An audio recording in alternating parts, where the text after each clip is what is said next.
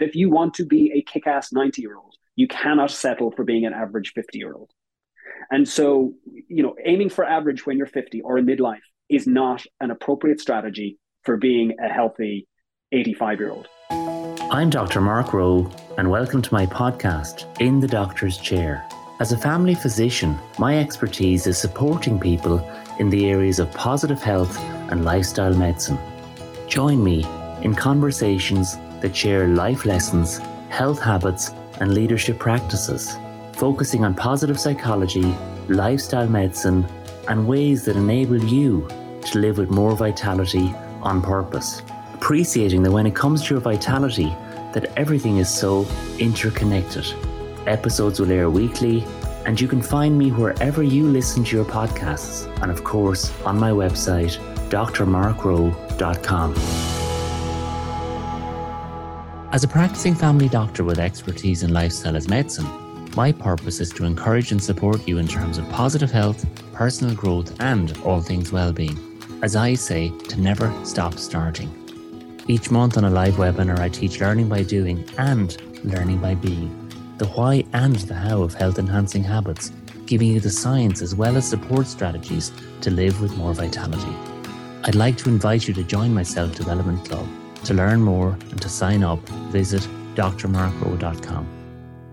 I'm delighted to be joined in the doctor's chair today by Dr. Paddy Barrett, preventive cardiologist based in the Blackrock Clinic in Dublin. Originally from Galway, Ireland, Paddy completed his medical school training at University College Dublin, having done further training at the Royal College of Physicians of Ireland. He then did extensive specialty cardiology training in world-class medical centres in both New York and California. Dr. Barrett spent 4 years at the Scripps Translational Science Institute in California, working alongside the world-renowned cardiologist Dr. Eric Topol on the fields of cardiovascular genomics and medical innovation. As part of his time there, he played a pivotal role in the development of several new technologies, large-scale clinical trials, and has published extensively in the field. He speaks regularly around the world on heart disease. Paddy also has a major interest in well-being. He founded and hosted an internationally acclaimed medical podcast known as The Doctor's Paradox. He's a sought-after speaker on the area of burnout around the world. He's also a faculty member of the medical education company Practicing Excellence, which provides physician education to hospital systems across the United States. His work on physician performance has resulted in collaboration with a host of medical and scientific thought leaders. Dr. Barrett has also worked with NASA's Reduced Gravity Office in terms of developing products to allow future astronauts to be medically monitored in the space environment.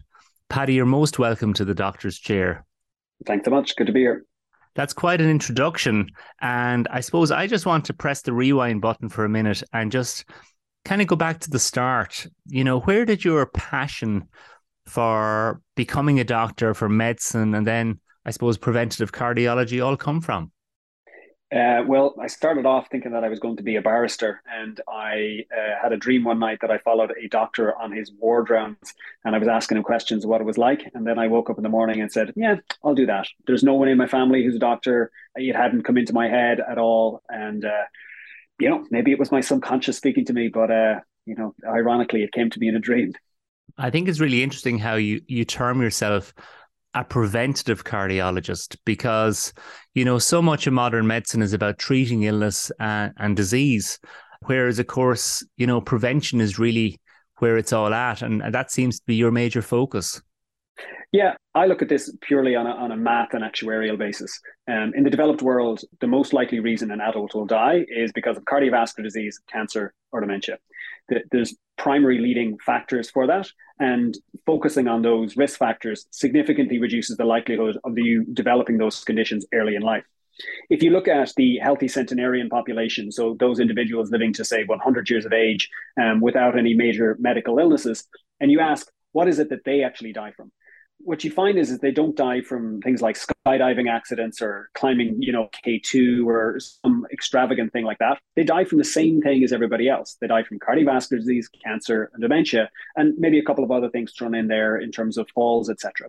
So the key difference between the healthy centenarian and everybody else is they get the same conditions as everybody else, but they get them 20 to 25 years later than everybody else. So there is a phase shift in the onset of the time of the chronic disease. And that phase shift is largely driven by certain genetic factors, but ultimately it is because of adequate control or really optimal control of risk factors for those diseases that makes them happen later in life. So really, if you're looking for the major life extension solution, it's about controlling those risk factors to delay the onset of the major chronic diseases that are likely to kill you. That's absolutely fascinating. So let's look at these major risk factors, Paddy, from a preventative point of view. How would you speak about them? So again, it's on an actuarial math basis. If you look at this on global, in both kind of developing and developed nations, the top risk factors for the development of chronic diseases that are likely to kill you. So this is not just cardiovascular disease. This extends to all the major chronic diseases. Are high blood pressure, number one, hands down in terms of impact as a risk factor worldwide, obesity, smoking, and diabetes or pre-diabetes. Now, when you actually look at those four factors, smoking is obviously a no-brainer in terms of its impact and kind of vascular disease and cancers and everything. But if you look at the other three factors in terms of high blood pressure, increased waist circumference as a measure of obesity, and also pre-diabetes and diabetes, they are effectively the components of the metabolic syndrome.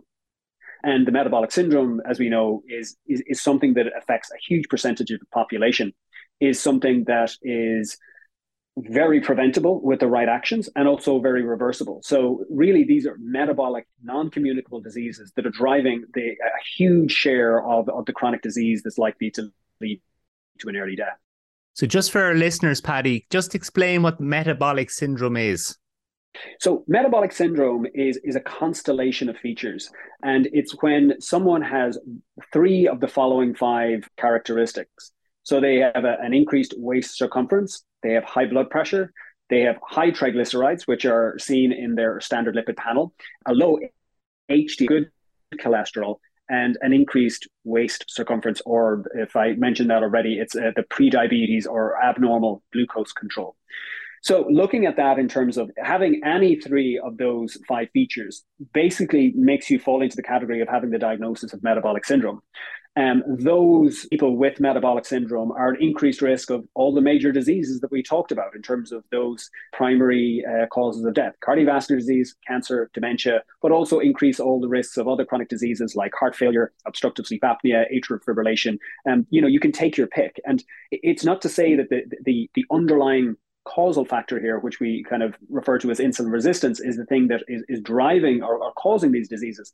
This is the amplifier to these diseases. And so it's the major accelerant on top of these risk factors. So you're saying the risk factors can lead to metabolic syndrome and then they're amped up by insulin resistance. Correct. And I think one of the easiest ways to illustrate this point is that if you look at people with high cholesterol or low cholesterol, and then high insulin or low insulin, and high insulin is a marker of metabolic syndrome. So that's kind of what underpins all of this. If you look at people with high cholesterol and low insulin, so that's no metabolic syndrome, their risk of heart disease increases by about 80%. So that's to say that high cholesterol is a factor. If you put high cholesterol with high insulin, that risk goes up 11-fold. So really? That's nearly a 1,000-fold difference. So if cholesterol was the fire for cardiovascular disease, insulin or metabolic syndrome is the petrol that's poured on top of it. And so the solution here is to obviously focus on both, but to understand that metabolic syndrome and what we're talking about in these characteristics are the huge amplifiers of the basal risks, things like high cholesterol, for example.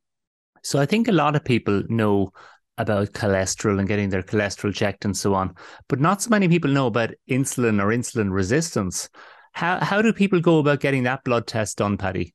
So there's a number of different ways as to kind of assessing whether you have insulin resistance. There are simple, less precise ways, and there are more accurate, more kind of advanced ways to do it. We know that if you are overweight or obese, there's about a 70% chance that you have insulin resistance. Mm-hmm. So just on a probabilistic basis. And with most adults in the order of 60 to 70% of the population being overweight or obese, you can see how this is such a kind of a global problem, not just in Ireland.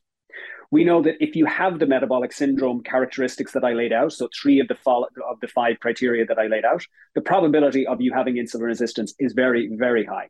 And if you want to get it more precisely checked, you can check insulin levels. So fasting insulin levels, in addition to a glucose, can be put together to calculate what's called a HOMA-IR score, and that gives an indication of the probability of whether you have insulin resistance. And what's important to point out is that having insulin resistance increases your risk for all these conditions that we spoke about, but having insulin resistance means that your glucose is likely normal at this point, as is your HbA1c, which is a marker of diabetes, and your insulin levels are rising likely for 10 to 15 years before you develop diabetes. So you can see this coming for decades out in individuals if they're appropriately tested. And I suppose getting back to, the one of my favorite low-tech measures in my office, the simple tape measure, for people measuring their abdominal circumference, it's a very useful marker, isn't it, of where they're at? But again, as a low-tech solution that will give you most of the information, I would agree with you. If someone, males and females, in terms of cutoffs for waist circumference, they vary, but roughly about 35 centimeters for females and 40 for males. And it's important to realize that is not your gene size. Yeah, yes, in inches, but it's not your gene size. Exactly. It is around your waist, where your belly button is, when you've actually not taken a deep breath in. And so you'll find that that's a very good proxy measure for that. And why that is such an important measure as opposed to something like weight or BMI, for example, is because that is a direct reflection of your visceral fat. So we know that there are two types of fat. There's subcutaneous fat. That's the stuff that sits outside of your, on the outside of your body. That's the stuff that you can pinch. Largely, that doesn't actually add significant risk to the things that we talked about. It's the visceral fat. It's the fat inside your abdominal cavity that sits in your major organs like your kidneys, your pancreas, and your liver. And that's where kind of that engine of inflammation is being driven. And that's where all that risk comes from. And that is why the actual waist circumference as a proxy measure for that is very useful. And of course, I suppose the bottom line is for anyone listening to this, wherever you are right now, doesn't determine where you're going to be next year, the year after, because we can all make positive changes. For someone listening, Paddy, whose abdominal circumference is up, maybe they've been to their doctor, they've got a little bit of blood pressure, cholesterol, maybe they've even had their insulin levels checked, and they have, maybe metabolic syndrome and so on. What would you say to them in terms of, taking action and lowering their risks and working on improving their heart health going forward? So the first thing I would say is that although it all sounds like bad news, the really good news about metabolic syndrome and insulin resistance is that it's highly reversible. Great. that is the key thing here. All of these factors can be reversed. Insulin levels can be brought down, the triglycerides, HDL can come up, your blood pressure will come down, diabetic control, or kind of you move out of the diabetes range, the waist circumference will reduce in size. I've seen many patients reverse all of these factors and significantly decrease their risk of major chronic disease. How we do that, though, is not straightforward. It doesn't typically involve medications in terms of directly improving insulin sensitivity, although kind of standard medications like metformin can help. The core solution here is going to be around nutrition and exercise. And it seems kind of, cliched and glib to say it in terms of exercise and nutrition are the keys here, but they are the fundamental pillars of how we reduce our risk for chronic disease. Specifically, when we talk about exercise, in general terms, move more. We can get into the technicalities in terms of zone 2 training to optimize mitochondrial function and improve your insulin sensitivity. But at a core level, it's about moving more. If you can move more in such a way that gets your heart rate up, in terms of doesn't have to be too high. If you feel like you're going to leave a lung in the side of the pavement, don't do it that way, but just get your heart rate up. And in terms of nutrition, there's lots of complexity out there in terms of confusing messaging. But if you actually look at the core messaging, it's likely all the same. It's a reduction in processed foods. It's a reduction in sugars and refined carbohydrates, and actually increasing your protein intake, and largely not eating excessively. And now, the not eating excessively is a very complex feature. It's not just down to willpower. There's many different factors at play here. But fundamentally, they're the core components. So don't get distracted by the nutrition or diet wars that happen. I mean, for me, I mean, I find it incredibly fulfilling as a doctor to see people make these changes. I had somebody in yesterday, they'd reversed their diabetes within 6 months.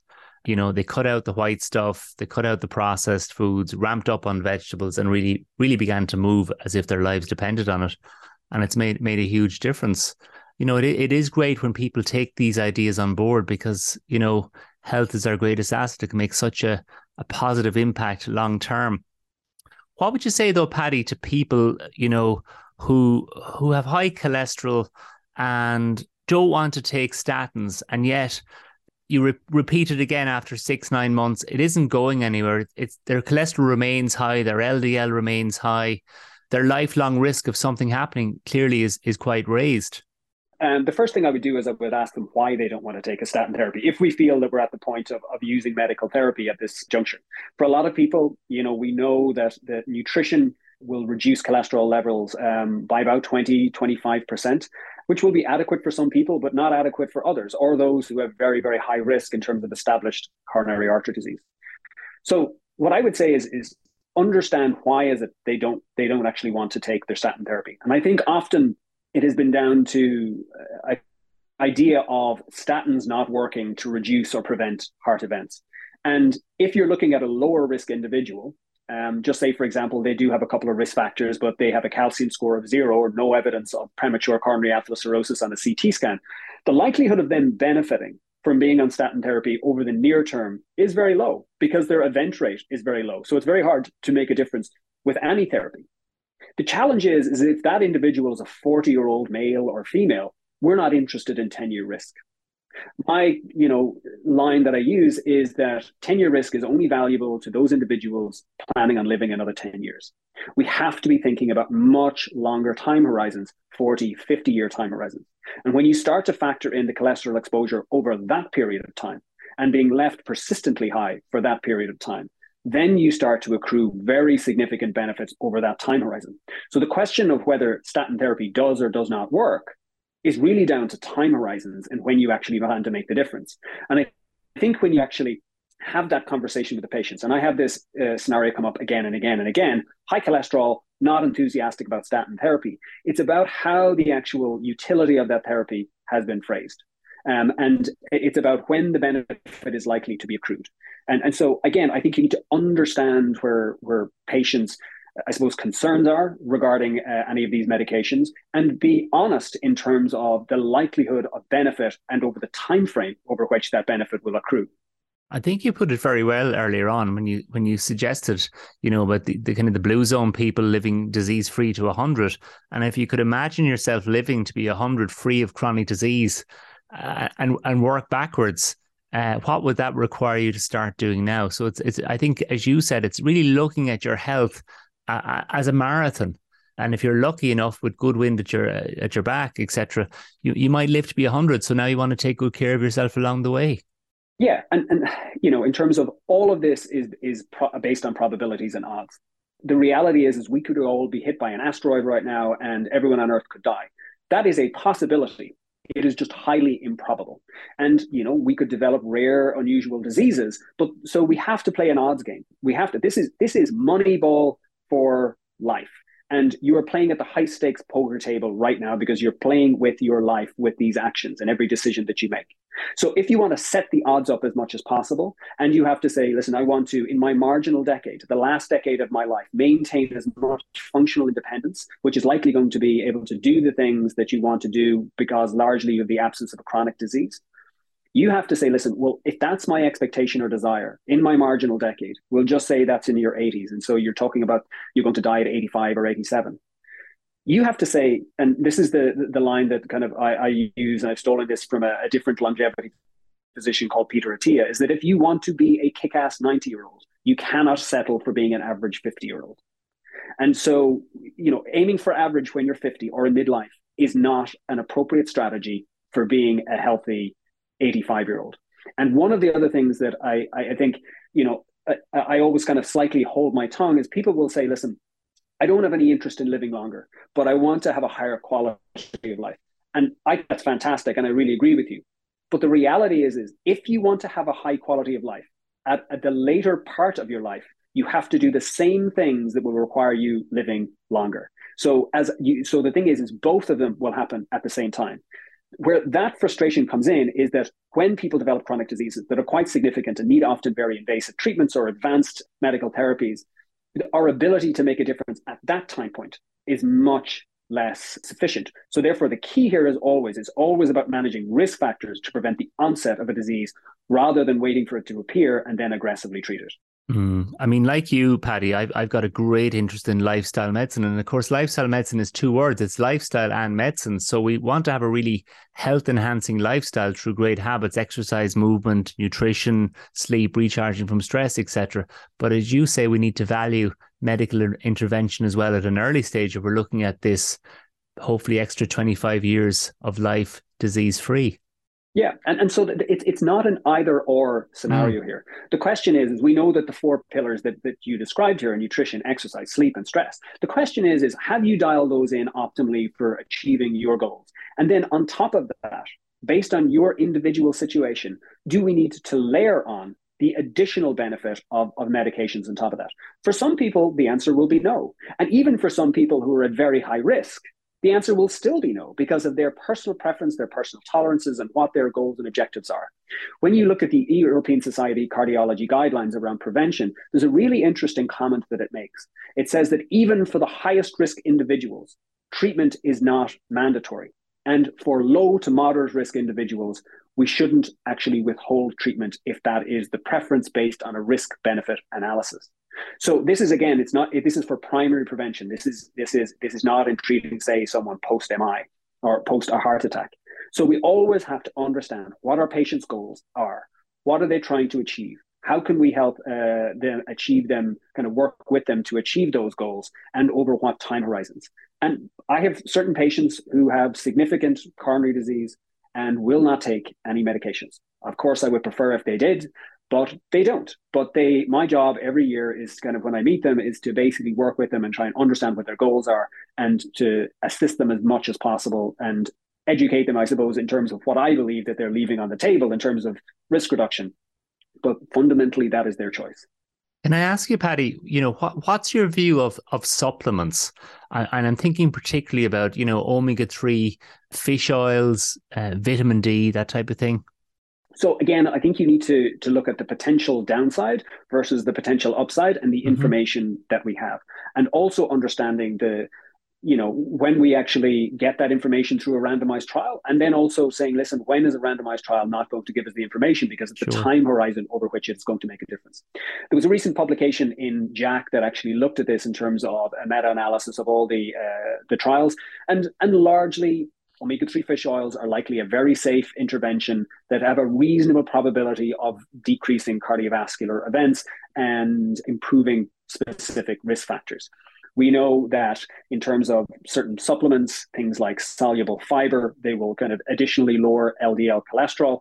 Whether they will reduce events in terms of what we hold the standards of most of our therapies to, who knows? That trial will never be done.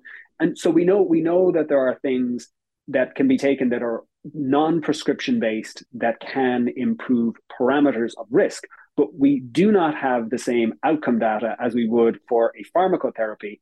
But often these are lower risk interventions in general, and so they're reasonably safe to use, but understanding the limitations of that intervention.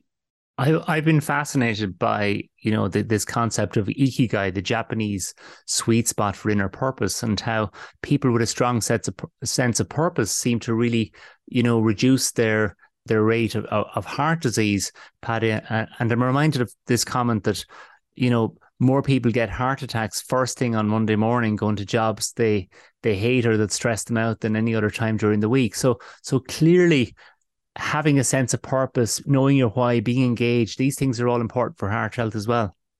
Yeah, so it's interesting that you mentioned that about kind of the increased incidence of heart attacks on a Monday morning. It also translates into the first snow of the year in the US, so people are out shoveling their snow. It also translates into when the actual clocks change. So when we lose an hour of sleep, heart attacks go up by about 24%. And when we Interesting. gain an hour of sleep, there is a reduction in heart attacks as well. But the reduction is not as significant as the increase. So it actually comes out kind of there's a net increase in heart attacks.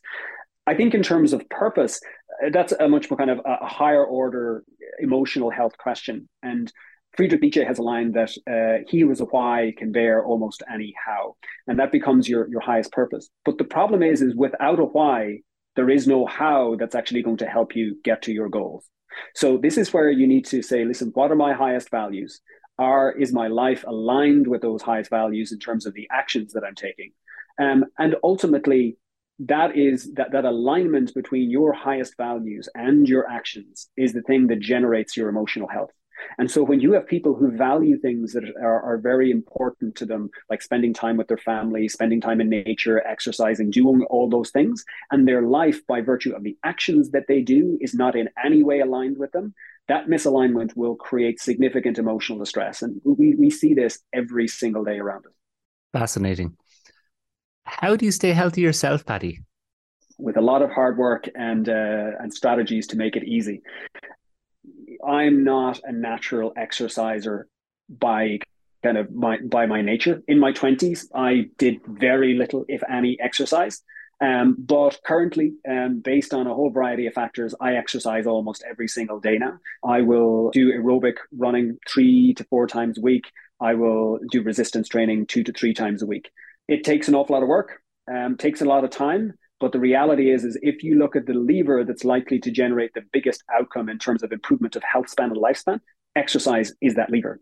And people will say to me, I'm just listening to what you're saying. And number one, I don't have an interest in doing that because I don't like exercising. And number two, I just do not have the time. And my response to that is what I say to myself is physiology doesn't care about your schedule. And so that's unfortunate. But the reality is you will pay the price. And that is why I do it. If you're too busy to exercise, you're too busy. And so you, again, have to ask, what are my values? What are my actions? And what are my goals? I struggle with this every single day. I'm really busy in terms of what I do. I busy practice, kids, the whole lot. But I just have to make it a priority in my life. I've sacrificed other things in my life in order to free up that space. So it's not that I'm just adding into an already busy life. I'm actually more so often cutting things out to give myself the space. I think that's very well put. We all need to focus on what's important, what matters, and simplify, cut out the stuff that doesn't. Confucius once said, the man who chases too many rabbits catches none. So we all have to prioritize what's important. But I couldn't agree with you more, Paddy. Exercise really is the greatest pill of all. And you feel so much better as well afterwards. Yeah, so I think we have evidence from kind of a short-term mood perspective that regular exercise has the equivalent mood benefits to a low-dose antidepressant. But if you look at all-cause mortality, so the likelihood of dying from anything, and you compare people in the elite fitness category, so this is just the top 2.5% of a general population. This is not elite Olympic athletes. And you compare them to the lowest 25% in terms of to max. They're 5 times more likely to die over a 10-year period. That 5 times difference over a 10-year period, there's nothing else in modern medicine that generates that degree of a delta in terms of the reduction of all-cause mortality. And it maps onto every single chronic disease that we have talked about. So realistically, if you have an interest in living longer and living longer with a higher quality of life, both physically and emotional quality of life, exercise on a regular basis, both aerobic and strength training, has to be part of your life. I couldn't agree more. I mean, exercise it's a daily non-negotiable for me, and I just love it because you feel so much better. And I'll take those long-term health benefits as well, Paddy. I see you as being a very resilient person. Can you give our listeners 3 take-homes for a resilient mind? The first question I would ask is, do you need to be resilient in the situation that you're in? Mm-hmm. So this is the higher kind of meta question. We see this in healthcare all the time in terms of people getting resiliency training. My take on all of this now is that, that's the equivalent of giving fire extinguishers to people in a burning building. What we need is less burning buildings, not more fire extinguishers. we can't ask people to just tolerate more and more in terms of what they're doing. So first question is am I in the right environment, or am I in the wrong environment? Yes. Second thing is going to be around understanding the principles of stoicism, meditation, in terms of how you relate to thoughts and emotions. This is the ultimate meta skill that supersedes every other one of them, and understanding that relationship. The analogy that I often give is that when you hear a car alarm go off outside your house, you intrinsically find that annoying.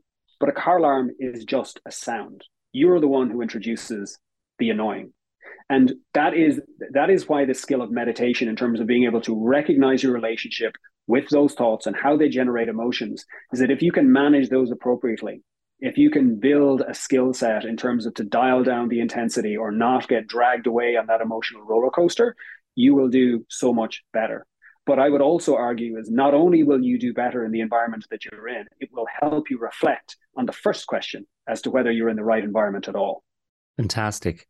And finally for you, Paddy, what's the meaning of life? I've thought about this obsessively for decades and decades. And fundamentally, I've come down on the position that it's the wrong question to ask. Because the meaning of life, when we ask that question, means that we're not paying sufficient attention to the present moment. So when you see a sunset in a beautiful scenery, when you see a snow-capped mountain lit by the moon, no one asks that question. When you hold a newborn baby in your arms, that question falls away. So I've obsessed over this question for decades. I've tried to find an answer, but ultimately, and this is where the skill of meditation is if you learn to pay attention sufficiently in each and every given moment, that question falls away. And so it is not, I believe, the question to ask.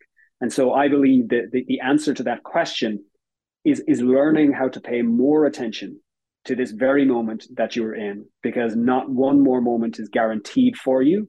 And this very moment is enough.